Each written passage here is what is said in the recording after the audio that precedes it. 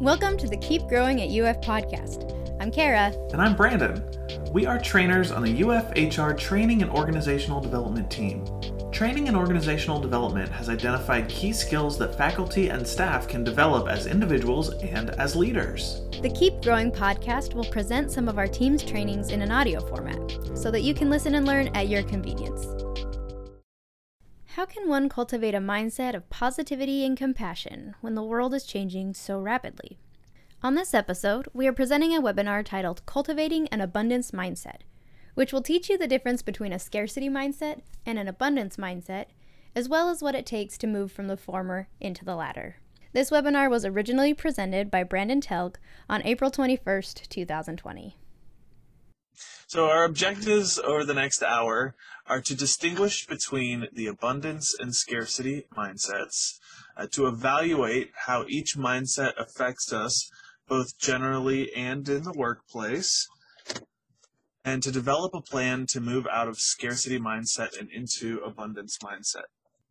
So are any of these things things that you want for your life, to live an unlimited, full, and satisfying life, to exude happiness despite circumstances, to give and receive affections and items of high value with ease, to feel plentiful, creative, and inspired, to take full advantage of and enjoy new opportunities that come your way, to create memorable and meaningful life experiences, or to feel secure and confident in your life endeavors and create successful outcomes?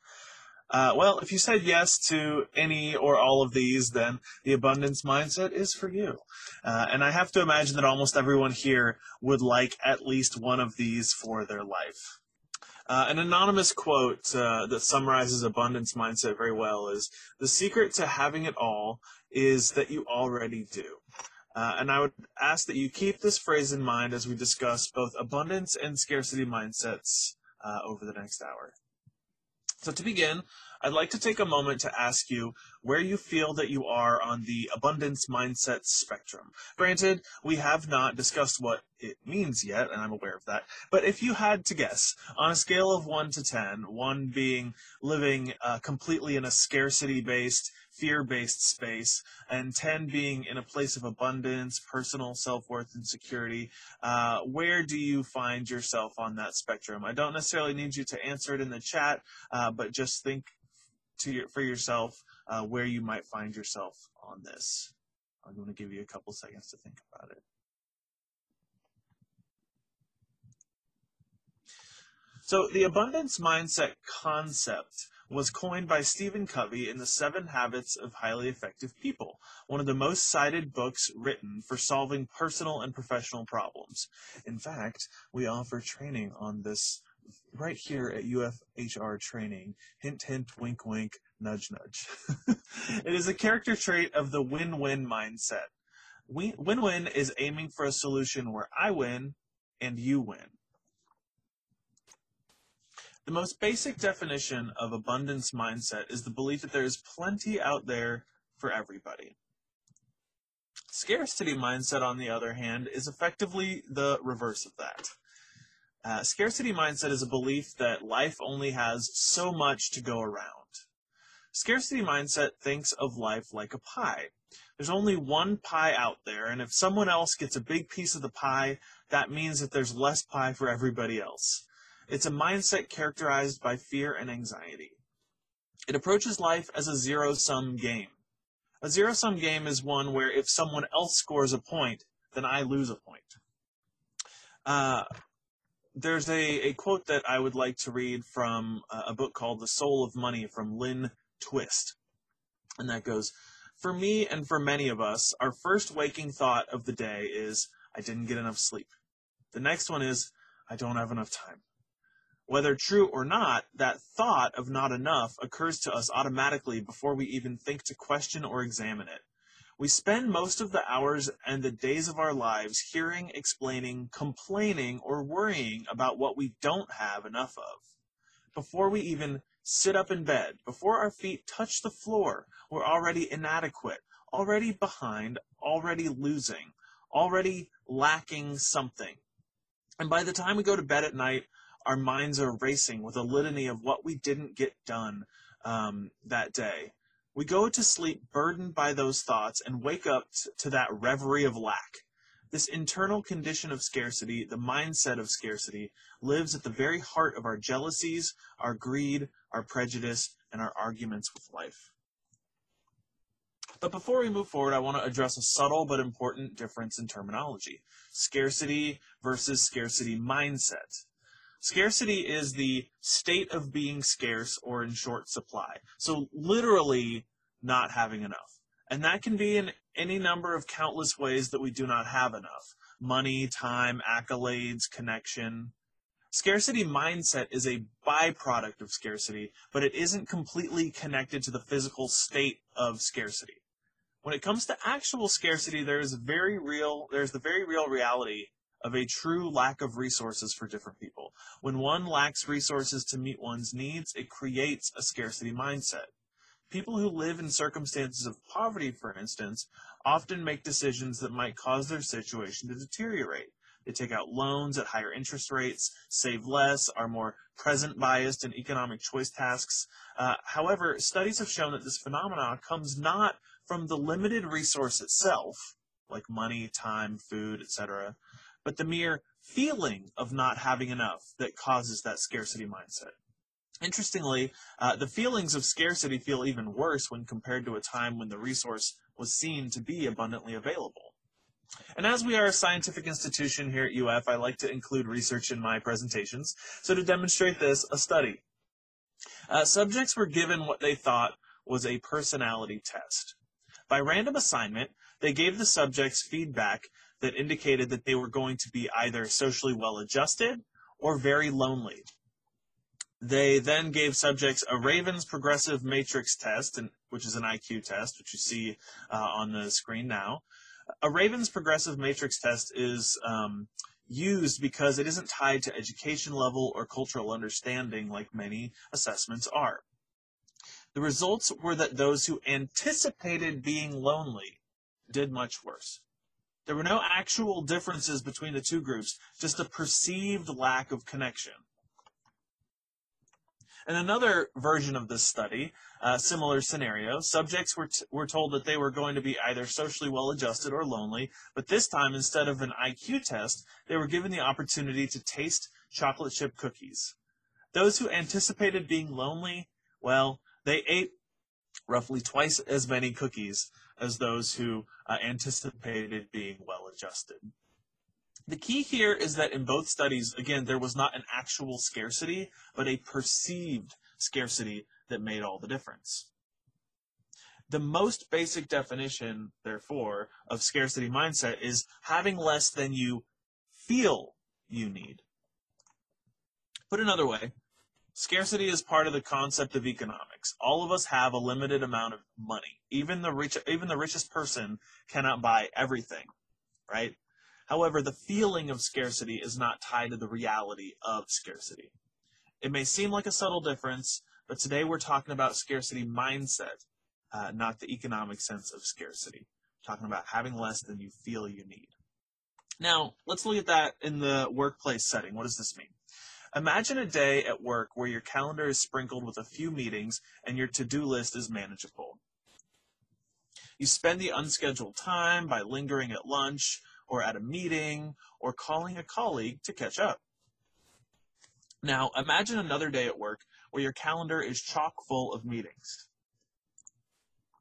What little free time you have must be sunk into a project that is overdue. In both cases, time was physically scarce. You had the same number of hours at work, and you had more than enough activities to fill them. Yet in one case, you were acutely aware of scarcity, of the finiteness of time, and in the other, it was a distant reality, if you felt it at all. The feeling of scarcity, again, is distinct from its physical reality. So, studies have done that show a severe detrimental effect in decision-making when operating from a scarcity mindset. It's not just a matter of focusing on what you don't have, but the detrimental cost of attention for unrelated aspects. We only have so much attention and capacity to complete tasks in front of us. Consider this, your mental bandwidth. Scarcity mindset hijacks that mental bandwidth and forces your focus on whatever it deems is the most important thing at the time. It puts you in the scarcity tunnel. Oop, wrong way. So did you know that vehicle accidents are the second leading cause of firefighter deaths? In 79% of these deaths, the firefighter in question was not wearing a seatbelt. Why does this happen? Well, when firefighters are preparing, they have lots of things that they have to put on, lots of gear. They have to get somewhere quickly. They have to strategize on the way. They do not have time. They only have enough time to do what they need to do and get there. The scarcity of time causes firefighters to focus or to tunnel on putting out the fire, but neglect certain other things like putting on a seatbelt.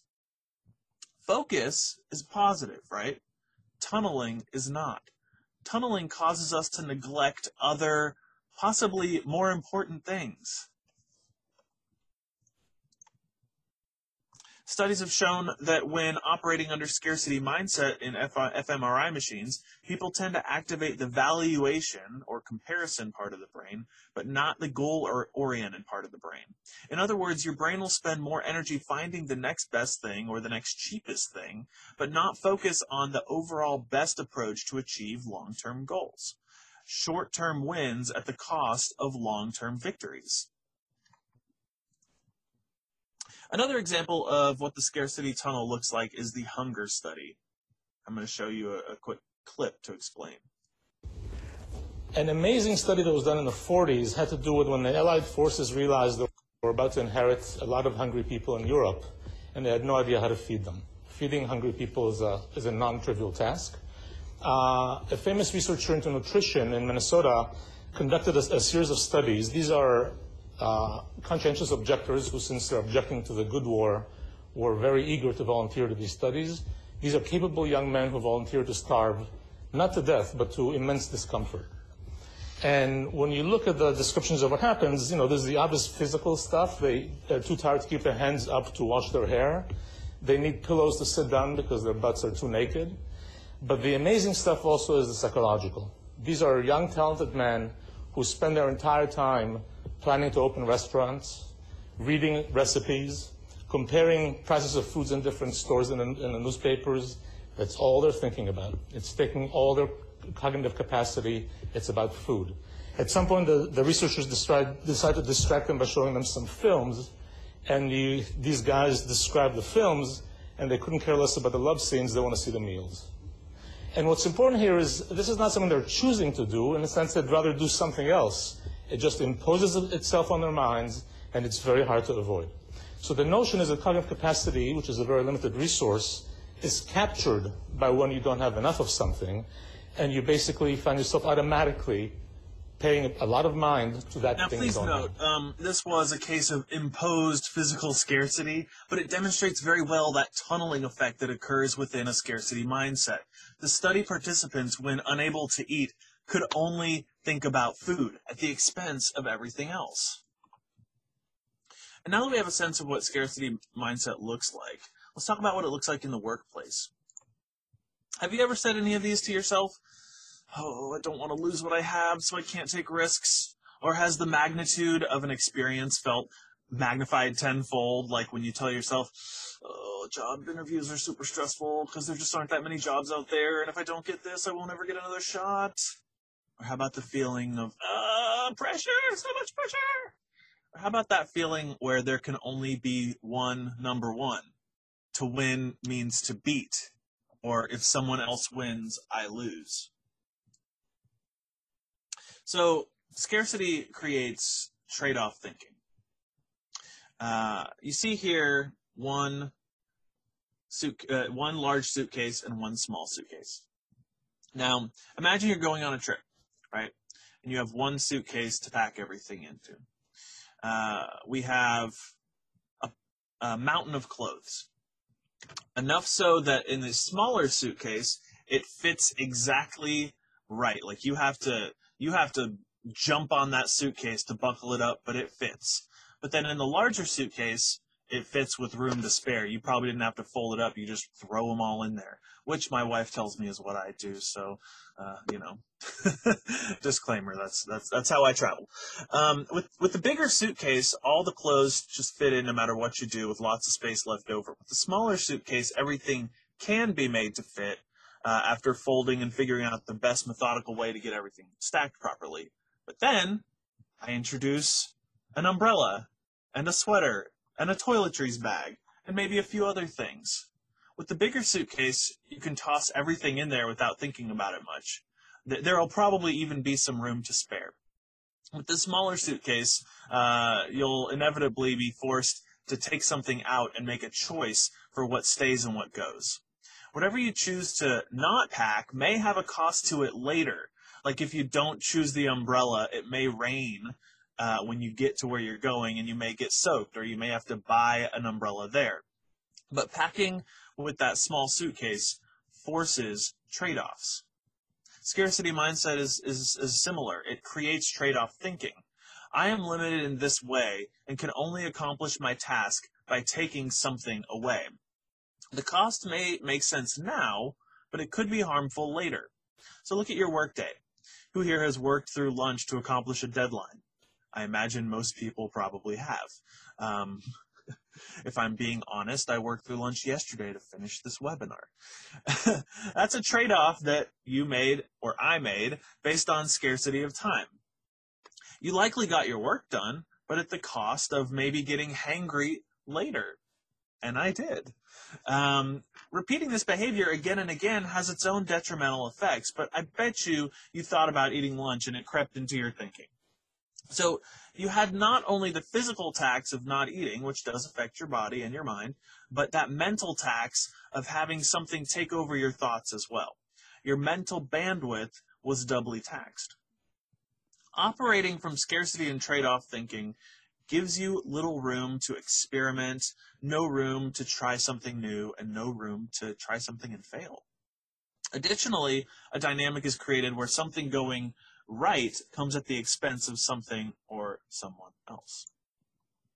People with scarcity mindset in the workplace have a very difficult time sharing recognition and credit, power, or even profit, even with those who share in the production. They have a hard time being genuinely happy for the successes of others, even family or close friends and associates. It's like something is being taken away from them when someone else receives special recognition or achieves success. They may express verbal happiness, but inside they do not feel it.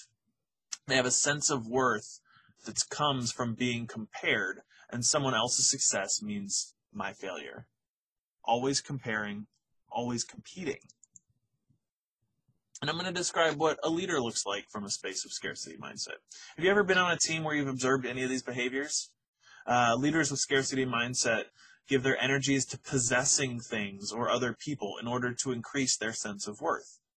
They often want people to be the way they want them to be, which is to say, clone themselves, surrounding themselves with yes people who won't necessarily challenge them. Differences are often seen as a sign of insubordination and disloyalty. Paranoia, fear, and politics thrive in this environment. Team members become nervous and afraid to make mistakes. Overall, teamwork and innovation suffers. So, Kevin Surace is a top U.S. innovator and entrepreneur. He was 2009's Inc. Magazine Entrepreneur of the Year. He was asked by Brené Brown, of all people, what's the most significant barrier to creativity and innovation? His answer was, quote, honestly, it's the fear of introducing an idea and being ridiculed, being laughed at and belittled. If you're willing to subject yourself to that experience, and if you survive it, then it becomes the fear of failure and the fear of being wrong. What Kevin described is a scarcity mindset all the way down.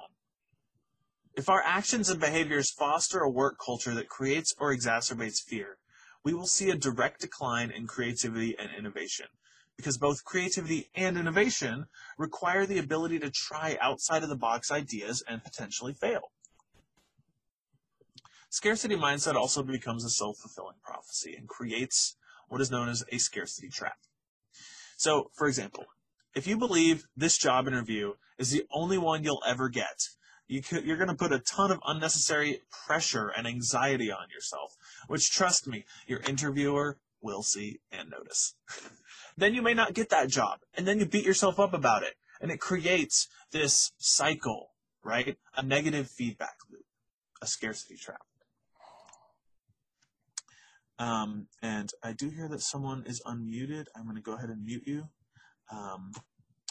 There we go. So we've discussed what scarcity mindset looks like and some of the traps that we fall into with it.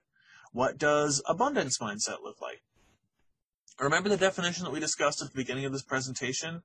There's plenty out there for everybody. Keep that in mind. So abundance mindset comes from a deep inner sense of personal worth and security. Again, there is enough to spare for everybody. If someone else wins, we all win. Remember, this idea comes from the win-win principle of 7 habits. So remember that suitcase example where we had to trade off to make everything fit? When we operate from an abundance mindset, we don't feel that we have to give anything up to make everything fit. For example, in a scarcity mindset around accolades, if your colleague gets a commendation for the work that they did, that means that there isn't enough accolades left for you. The suitcase gets full, so you have to make sure that the only accolades getting in there are the ones for you. And this creates competition and a mental bandwidth tax. If you're focused on others' accomplishments in that negative way, you're not able to focus on getting your own things done in a creative and innovative way. The trade-off really is your own success. With an abundance mindset, you know that there is enough for everyone. If your colleague gets an award, yay, great for them. Their success reflects positively on all of us. Now, time to get back to my work and do things my own way. Whereas scarcity mindset closes off, abundance mindset results in the sharing of prestige, recognition, profits, if that's relevant to your work, and decision-making. The opening of possibilities, options, alternatives, and creativity. And it appreciates the uniqueness, inner direction, and proactive nature of others. So what does this look like? One example would be the ideal praise to criticism ratio. So the magic ratio in successful teams of praise to criticism is for every one piece of criticism in the workplace, 5.6, which, as you can see from the slide, I've rounded up to 6. Positive comments are given. This is actually mirrored by John Gottman's research that shows that in healthy relationships, the magic ratio of criticism is 5 compliments to 1 criticism for a healthy relationship.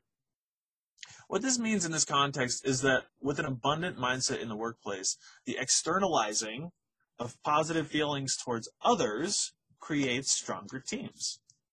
So because this is a webinar and again, because we're buckled in, there's a lot of content, I would like it if you could, after this is over, to write 6 positive comments that you can go back to your workplace and give today to your colleagues, whether that's via email or a Zoom call or via Skype for Business or MS Teams, whatever it is that you use. 6 comments that you can go back to your workplace and give today to your colleagues. Unfortunately, we don't have time to stop and write them right now, but I challenge you to do that after this is over. The idea that we're discussing here is that abundance mindset takes personal joy, satisfaction, and fulfillment and turns it outwards. An example of what this looks like. Again, I did mention that I like my studies, so here's another one for you. Some Indiana University researchers led by Pratik Kini recruited 43 people who were undertaking counseling sessions as a treatment for their anxiety or depression. 22 of them were assigned to a gratitude intervention. For the first 3 sessions of their weekly counseling, this group spent 20 minutes writing a letter in which they expressed their gratitude to the recipient, an hour in total. Whether they chose to send these letters was up to them. The other participants acted as a control group, so they simply attended their counseling as usual without performing the gratitude task. 3 months after their counseling was over, all of the participants completed a pay-it-forward gratitude task in a brain scanner.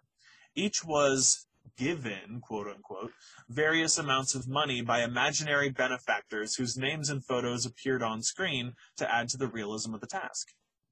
The researchers told the participants that each benefactor said if the participant wanted to express their gratitude for the monetary gift, they'd appreciate it.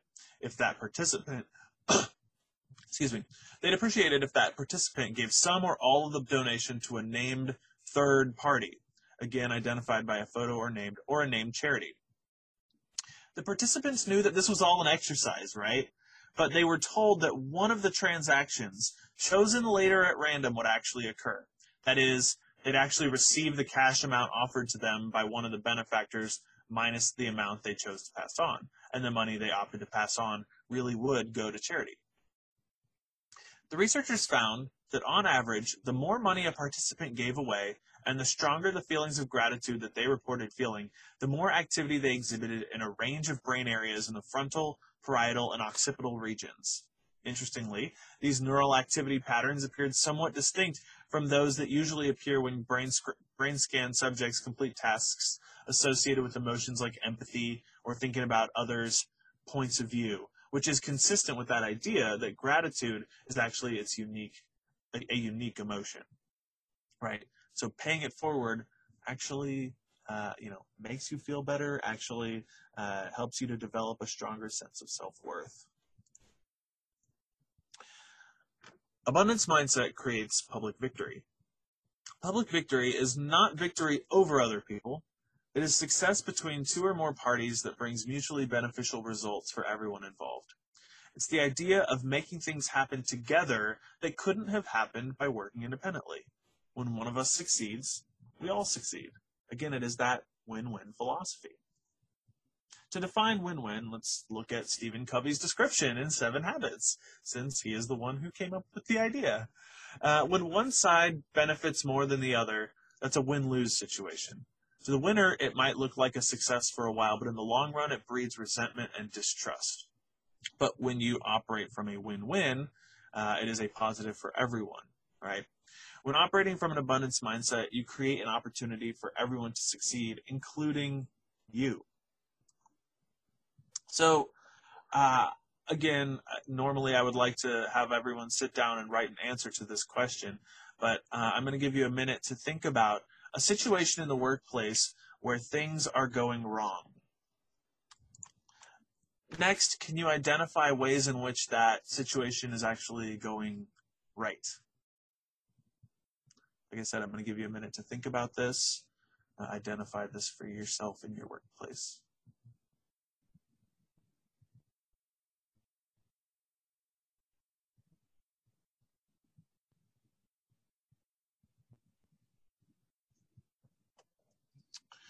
Okay, so I recognize I'm going quickly here, but I'm going to say if you did not get a chance to fully, formulate this thought, write it down, come back to it after. So let's look at some real-world differences between scarcity mindset and abundance mindset.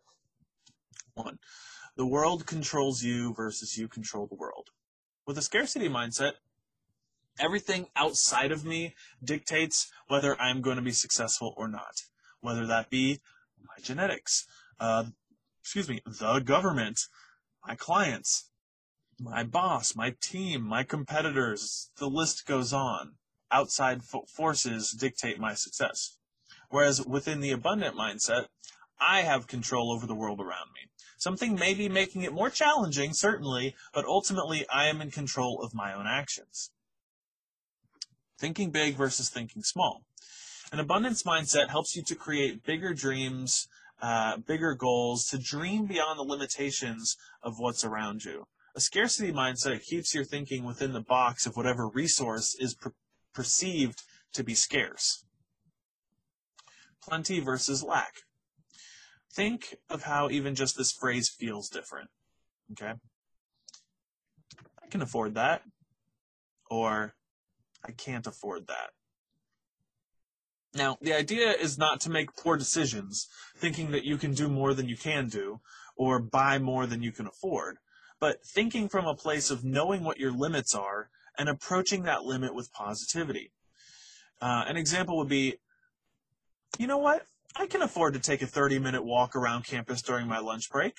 Maybe when we're all back on campus. I can afford to take a 30-minute walk around campus during my lunch break. Or I cannot afford to drive to the gym during my lunch break, so I guess I'll just take a walk.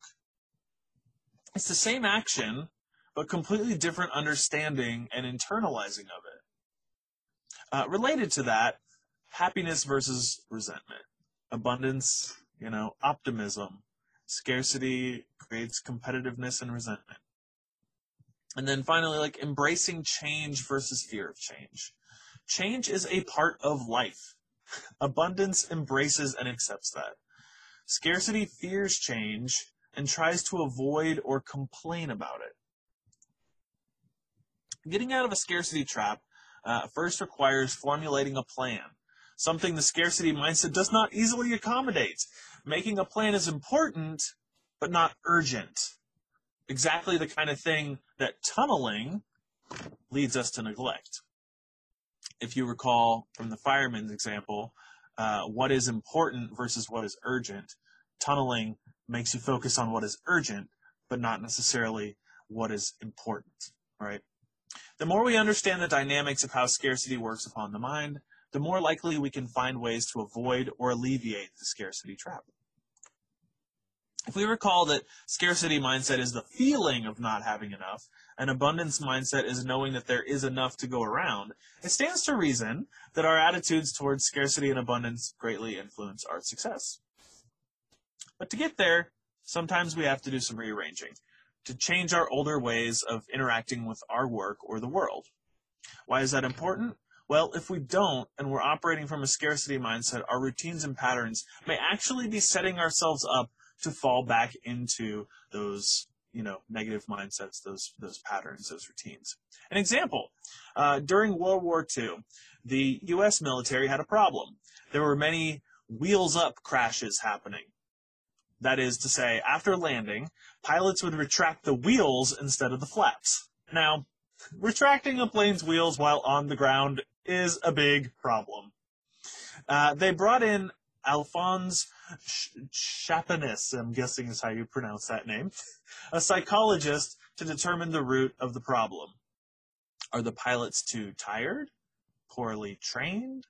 Are they being careless? Well, he quickly realized this was only happening with B-17s and B-25s. Other pilots of other types of planes were not making this mistake. He decided to not evaluate their minds quite yet, but rather evaluate their cockpits. What he found was that in B-17s and B-25s, the controls for the wheels and the flaps were side by side, and they looked identical. The other planes that were not crashing like this had a completely differently designed cockpit. As it turns out, the pilots of B-17s and B-25s were not the problem. The pilots were extremely well trained, excellent at what they do, but anyone put in a confounding context will make mistakes. Alphonse's observations caused a transformation in the way cockpits were designed, and these errors dropped after the changes were made. Now, the point of this story is to say that we are all susceptible to error, right? We're all susceptible to scarcity mindset. However, if we make changes to our routine, if we change our environment or our relationship to it, we will drop the likelihood of it happening when we create an environment or routines conducive to an abundance mindset. Much like how you smile, even if you're not feeling happy, you will actually feel better. If we create an environment and develop personal practices suited towards abundance mindset, it will be much more likely that we can thrive in that space. So let's talk about some methods to cultivate abundance mindset at a personal level. First of all, take responsibility. Before you can begin to explore an abundance mindset, you must take full responsibility for your life and understand that while things will happen that you cannot control, it's your responsibility to deal with whatever will come up. And then from there, self-reflect. Become aware of your thoughts. Cultivate mindfulness. You can't change your thoughts until you recognize them, right? And intentional self-reflection or mindfulness helps with this. So here is an action that you can do. If you find yourself in a difficult spot in your life with something, stop and ask yourself, are my thoughts about this based in fear and scarcity? And if so, what do I need to do to shift my mindset to abundance? Keep track of things to be grateful for. You're going to hear the word gratefulness and gratitude a few more times because it is important in creating that abundance mindset to understand what there is to be grateful for, right? So keep track of things to be grateful for. Keep a gratitude journal and write what you're grateful for each day. Try to write 10 things per day. Again, here's a challenge for you after this webinar is over. Write down 10 things to be grateful for, right? Include both personal and professional. Remind yourself that there is more than enough. I mean, really, it is a mantra. If you repeat to yourself, there is plenty for everyone, it's like a catchy refrain that gets in your head, right? There is more than enough for everyone. So carefully select the company you keep. Mindsets are contagious. Cut out the negative energy. If you spend less time with complainers, you'll start to find yourself probably complaining less too. And watch what you say. So the language you use to yourself and others shapes your reality. Are you telling stories of scarcity or abundance? I'm going to show you a quick video of someone talking about this and what it looks like in their workplace. An example of this is a client of ours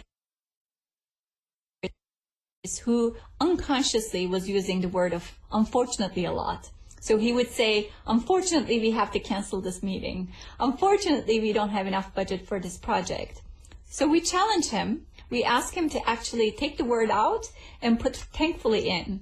So he would have to say instead, thankfully, we have more time to finish our work. Or thankfully, we have enough budget for the projects that we have going on. And just making this simple switch helps a lot because the way then he shows up is completely different for his employees. And again, give more of what you want. It seems counterintuitive, but one of the best ways to increase abundance is to give. You don't feel like you have enough time? Volunteer, if even for an hour, to help someone in need. Is money your issue? Give a little to someone less fortunate. Be a river, not a reservoir. This cultivates an abundance mindset. So I'm going to refer back to that pay it forward research, right? Remember that the researchers found that the more money a participant gave away, the stronger the feelings of gratitude they reported feeling, and the better they felt about it. And while many of the principles that we've already discussed apply in the workplace as well, we're going to talk about some methods to specifically cultivate an abundance mindset in the workplace.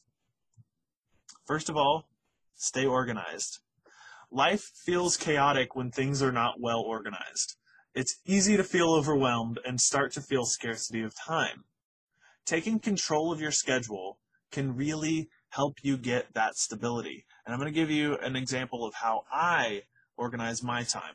This is a method of time management that I personally use. It is called the 4 quadrants of time management. Every single day, I write out my daily tasks in 4 quadrants like this, and I start with quadrant 1 and make my way down to quadrant 4 through my workday. As new tasks come up, I add them to my quadrants. The next day, I take my last day's chart and I rewrite it for whatever the next day's priorities are. So perhaps something has moved from quadrant 3 to quadrant 4. And so what this is you can separate your tasks from important and urgent to not important and not urgent, right? So if you have something that's due today and it's a big deal, chances are it's going to end up in quadrant 1. If you have something that is, it needs to be done by the end of this week, but it's not like highest on your priority list, perhaps that's quadrant 3, right? Another way to think about it is the way that it's labeled here. Quadrant 1 is for crises and emergencies. Quadrant 2 is for prevention, planning, and improvement. Quadrant 3 is for those interruptions that come up. And quadrant 4 is for time wasters. And I can't speak for what those look like in your workplace, but everyone has them. Not urgent, not important tasks that, it's nice if they get done, but it's not really pressing or important at this moment. If you're spending all your time in quadrants 3 and 4, chances are your quadrants 1 and 2 are piling up, and it will just create bigger fires for you to put out later. And so I challenge you to write the rest of your day's schedule in this format and see and try to use this method for 1 week and see what happens. I would also say that when you create a new schedule, if this is one of the first times that you've really spent a lot of time actively doing this, work to create some slack in that schedule. So what do I mean by slack? Well, I'm going to give you an example from St. John's Regional Health Center in Missouri that I think illustrates what I mean. In 2002, this hospital in Missouri had a problem. The operating rooms were at 100% capacity. When emergencies happened, and they did because it was a hospital, they took up to 20% of their capacity. The hospital often had to bump long-scheduled operations, and doctors were performing surgeries at 2 a.m. They were in the scarcity trap, always behind, always rescheduling, and making bad trade-offs. I mean, making physicians operate under those really poor circumstances. They were deep in the scarcity trap, or so they thought. They brought in a consultant, not stuck in that scarcity trap, who looked at the situation and came up with a counterintuitive conclusion. Leave one room unscheduled at all times. Now, this seemed impossible given that they were already at 100% capacity. However, what this illustrated is that it wasn't that there wasn't enough room for everybody, it's that they didn't have room to accommodate emergencies. But they knew emergencies would come. So that's what this new room was for. This process worked. After changing to this model, the hospital was able to accommodate 5.1% more surgical cases. Surgeries performed after 3 p.m. fell by 45%. In fact, the 2 years that followed, the hospital experienced a 7 to 11% increase in surgical volume each year. What they did was they fully scheduled all but one operating room, and everyone worked their scheduled hours there, and they had the slack that they needed to perform emergency operations when they arose, because they knew that they would. They created slack in their schedule. Now, slack sounds like a bad thing, but it's incredibly important in creating a schedule because without it, if we're scheduled to an inch of our lives, every new thing will feel like an emergency because one new task will make you have to reschedule everything else. You become a juggler, and you'll likely have to make bad trade-offs. Creating some slack allows you to deal with emergencies as they arise with minimal stress. Now, what does this hospital have in common with a coffee grinder? Well, a different way of looking at slack is that if we fill our schedule all the way up, like coffee beans in a coffee grinder, well, frankly, the grinder will not work, right? It requires just a little space to operate correctly. If I had a coffee grinder on me, I would show you what I mean. The hospital was operating like that coffee grinder all the way full. When they created a little space, a little slack, they were able to operate more efficiently. They created bandwidth. Think about how you can create some slack in your schedule as you build it out. So another way to create an abundant workplace, an abundant mindset in the workplace, is to train yourself to be happy for others. Remember, my success does not diminish your success. And conversely, your success does not diminish my success. So I'm going to tell you a personal anecdote here. So members of my team won a UF Prudential Productivity Award. And if you're not familiar with what that is, it means that the team went above and beyond, they got recognized for it, and the members of the team actually got paid real money for that as a bonus, effectively. There are not that many places at the university where bonuses come into play, but this is one of them. Although I helped to brainstorm for the project, I was not on the active implementation team. So my team members received praise and that bonus, and my first scarcity reaction was, hey, I want a bonus too. I saw it based on what I didn't get. right? However, I soon recognized just because I didn't get the award, it didn't mean that I couldn't try another year, right? Plus, my team members' success reflected positively on my entire team. So I got to receive the benefit of increased respect in the university system being part of the team that I was on, right? It took some doing to switch that mindset from saying, hey, how come they got something that I didn't get, to being genuinely happy for their success, and in that win-win mindset, their success brings success to me as well. And a way to train yourself to be happy for others is to offer words of appreciation. Think back to that magic ratio of 6 to 1, or practice some of that gratitude that we've already discussed. Let people know how much you value their contributions. Remind each person on your team that they are needed, that people want to know that their work matters, right? Your influence and happiness will increase in direct proportion to the appreciation that you show on your team. Now, focus on what is going right. So remember how we discussed that idea of a mindset of plenty versus lack? Well, we often have a tendency to focus on what is going wrong. What if we started focusing on things that are going right? So my department has what we call the wall of wins. I can actually turn right now and see it, although I can tell that I'm pointing to the the state of Florida. You may not be able to see it, but I can see it behind me right now. Pretty much everyone on our team passes this every day as we walk through the halls if we are in our building. Do you have any examples of what this looks like in your department? This can be for the department or your individual office. If you don't already have something like this, how can you incorporate an idea like this into your office environment? Think about that. And choose to see obstacles as opportunities. When your team is faced with an obstacle, flip it around and consider it as an opportunity. If you regularly face your challenge with optimism and model it for your team, problems will quickly dissolve and optimism will become a default mechanism.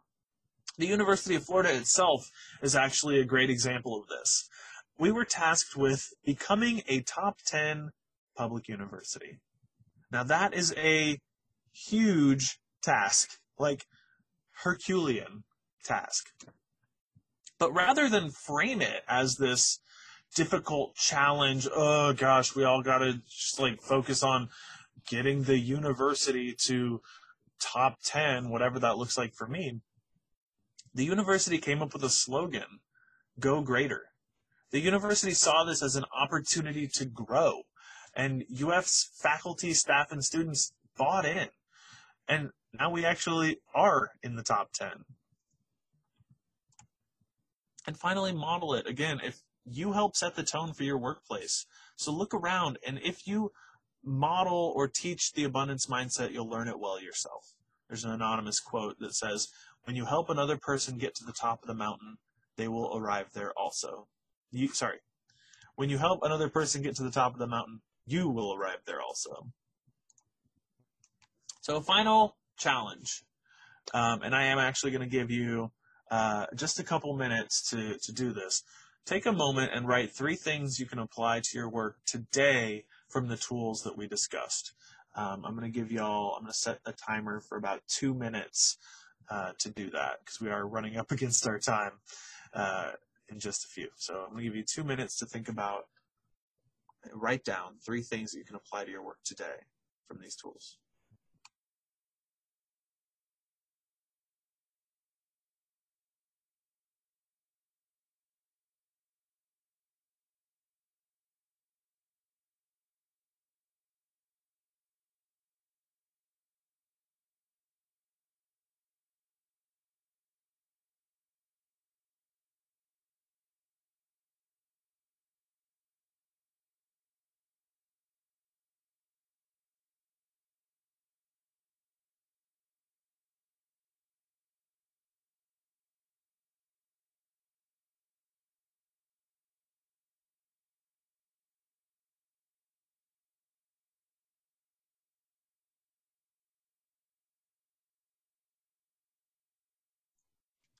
Okay, so that is 2 minutes, and I have one final slide for you.